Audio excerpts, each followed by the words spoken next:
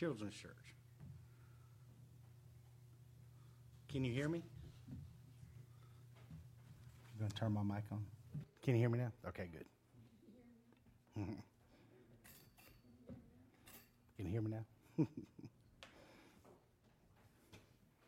Well, welcome to Cross Plains Christian Church. Jeff is on vacation with his family today, so you've got me. So this will be my first time. I do a lot of communion meditations, but this will be my first time, so I'm going to try to stretch it out. We might get out a little early because I might talk a little fast. But I can't believe that this is the last Sunday of 2020. Can everybody say amen? Amen. There's a lot of things that went on this year, and I think we need to put in our rearview mirror, but I have a feeling 2021 is going to start out pretty much the same thing, unfortunately. That 21 does not mean one more. That's exactly right. Also, this is kind of, I'm flipping roles. I'm usually in the audience listening to somebody preach, but I want to give y'all some advice. If y'all want to say amen, hallelujah, or preach it, that's great. It gets really lonely up here if you're the only one talking. That's right. I like it. That's right. Preach it.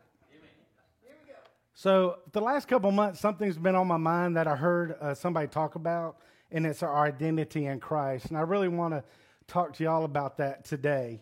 A lot of times when we grow up and we're in our own life, we get identified by others in certain ways, or we identify ourselves. A lot of us identify ourselves through our work. You know, that's who I am. I'm a sonographer. I do ultrasound. Or some people identify themselves through their ethnicity, where you're from, where your heritage. That reminds me of a story of my wife. One day, she went to the grocery store, and I guess Ragu spaghetti sauce was on sale. So she loaded up her buggy, and she went to check out, and she was unloading it, and the clerk just stared at her with all this spaghetti sauce. And my wife looked at her and says, "My husband's Italian." And the clerk looked back and said, "Is he mean?" Now, if you know Donna, this is an opportunity. Yes, and he's part of the mafia. And she kept going like she was that. I couldn't imagine what that clerk thought going home. Well, I'm not a part of the mafia that I know of. That's right. That's right. So also, people identify themselves with their looks. That brings me to another story. I was in middle school, and I was approached by this girl, and she looked at me and said, "You got some bushy eyebrows." Now, she didn't say, "Wow, you got some bushy eyebrows." What I heard was, "Boy, you got some bushy eyebrows. You better do something about that." Well, that kind of hurt my feelings. Well, me being a boy of action, I went home that night. I went into our bathroom and got my dad's electric razor. I said, "Well, I'm just going to trim them up a little bit." So I'm like that. I go, zzz, uh-oh. I had this much left. I said, "Well, I got a match." So I went, zzz. So I had these little bitty eyebrows. So I went into the kitchen, and my mom, she said, "What did you do?" Then she starts laughing. I said, "What do I do?" So she went and got her eyeliner, and she painted it in. Well, the next day, trying to make it look somewhat presentable, the next day I went to PE and played basketball. Well, if you know the Saps, we sweat. Well, it started coming down and dripping down. So there was my real embarrassment moment. So the next day, my mom, she got a permanent marker, and that worked better. So if you ever come into that, use a permanent marker. But those are some stories in my life. I've got a lot more. Also, some people identify themselves with their socioeconomic status, like how much money you make, where are you in society. And when you're in school, you identify yourself sometimes as you're an athlete, you're a nerd, or you're an outcast. So you've got all these things going on in society. So in our society right now, There is a popular thought is to really know your true identity, you must look inside to find it. You must look inside it to find it. That can be a scary thought. What if you look and you don't like what you see? What do? Looking deep into yourself really won't work. How many times have you let yourself down? How many times have you said that you will never do that again, and in no time do it again? None of us live up to our own expectations of ourselves. That is tough and sometimes can be depressing. We can get really hard on ourselves. So what do? We can either drop our expectations of ourselves so low that we cannot let ourselves down, or we can look outside of ourselves to something that we can lean on for strength, for direction, and for purpose. That thing is a man, and his name is Jesus Christ. Amen. So if y'all want to turn over to Colossians chapter 3, I want to read a verse out of that. And we're going to talk about hiding our identity in Christ and what that means.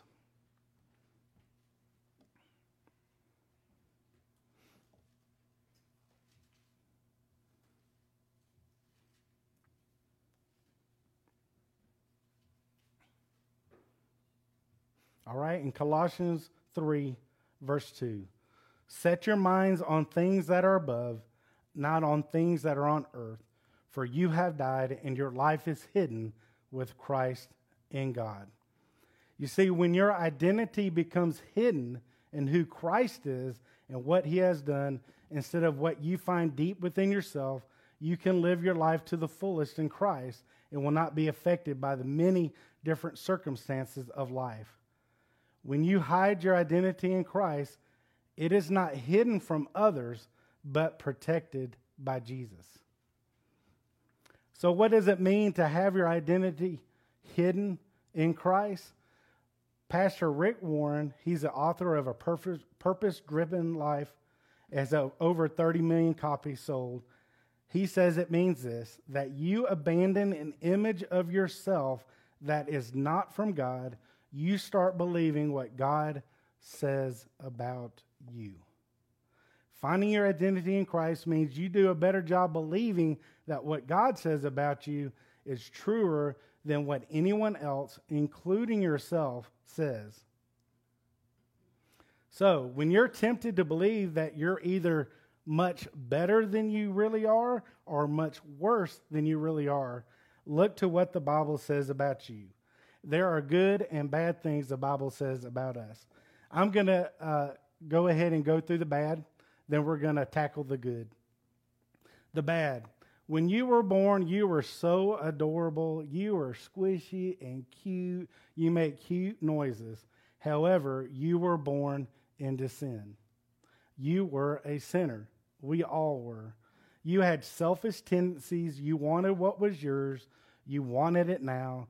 You were full of pride, unbelief, and self-love.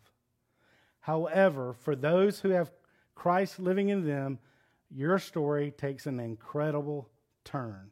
So let's look at the good, what the Bible says about us and who we are in Christ.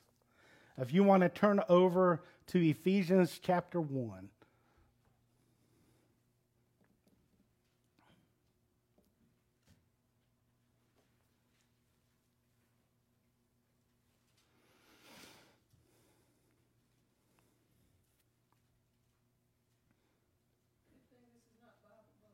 That's it.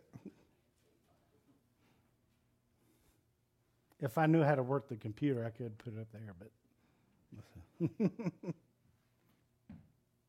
so let's see what God says about us.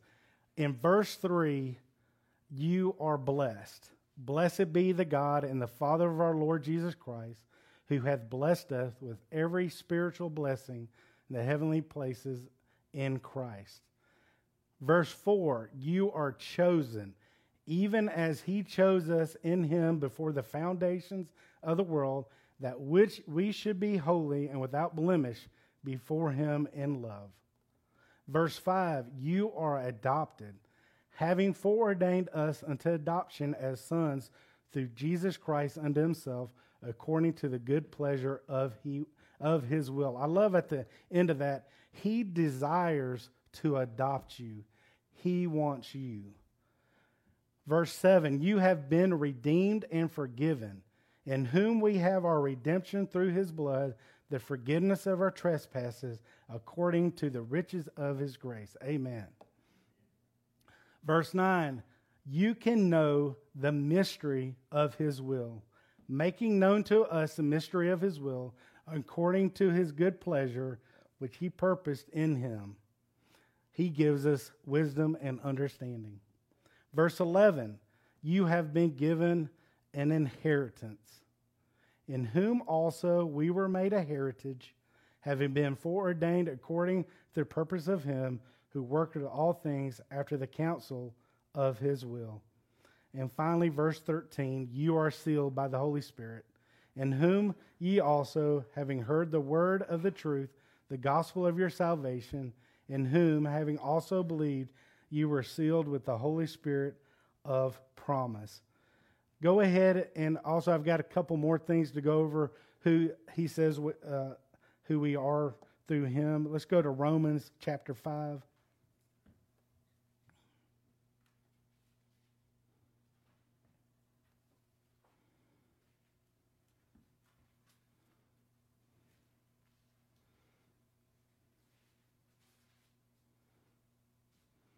And in this, you are worth dying for.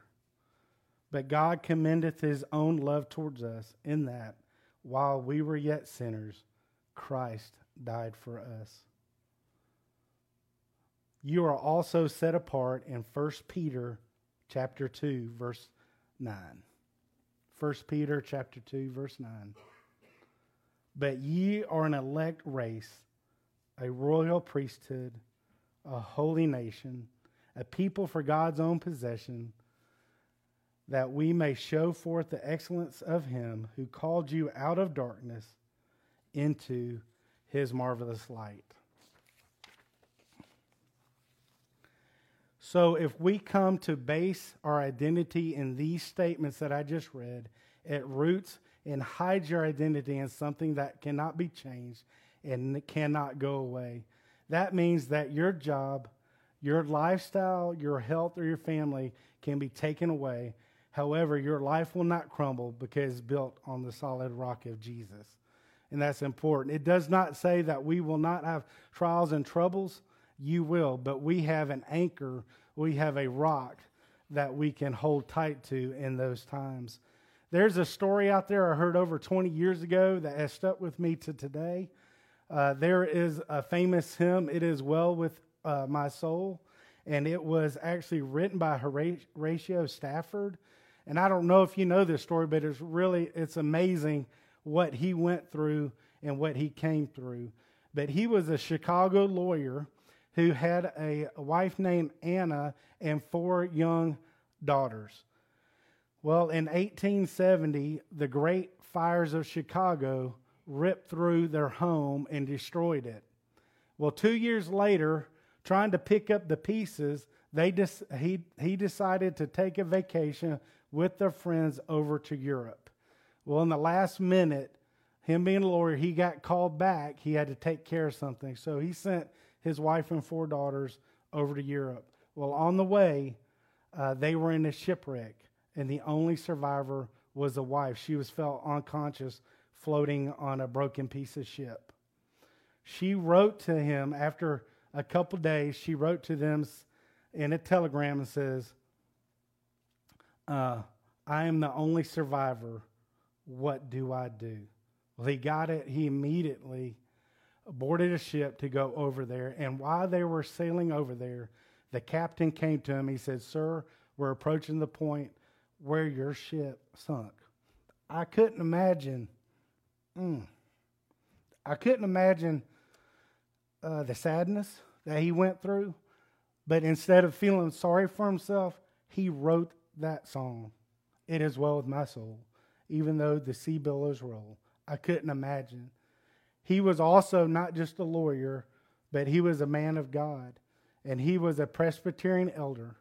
And his roots went deep. And they hung on to Jesus Christ. He was on the rock of Jesus Christ. They even said that it was heard that when she went, during the wreck, that she said, "The Lord gave me 4 children, He taketh away. Maybe in my lifetime I'll know the reason." That's faith. That's difficult. But that's who knowing Jesus Christ as your Lord and Savior. It's amazing. Before we wrap it up, I said it's probably going to be short, but it is. But if there's anybody here today that doesn't know Him, I urge you, if you're feeling that tug at your heart, today is the day to come and accept Jesus Christ as your Savior. Because when you become a Christian, you are adopted by the God of the universe, the one that made everything you see. You become His heir. You become forgiven. You become loved. And it doesn't matter what goes on around us, we know that we are loved by our Heavenly Father through every circumstance in life, through COVID-19, through a death of a loved one, or if you have a loved one leave you. Through all this, we can rest assured that He's got us and He won't let us and we won't crumble. So let's go to the Lord in prayer. Heavenly Father, thank You for Your word. Thank You that You loved us more than anything, that You sent Your Son to die on the cross for our sin. Thank You that we have purpose when we put our trust in You, when we put our identity in You, Lord. Thank You for hiding our identity, for protecting us, Lord. And if there's anybody here that that needs to come to You, Lord, I just pray that You make it so. We love You and thank You for all Your many blessings. In Jesus' name we pray. Amen.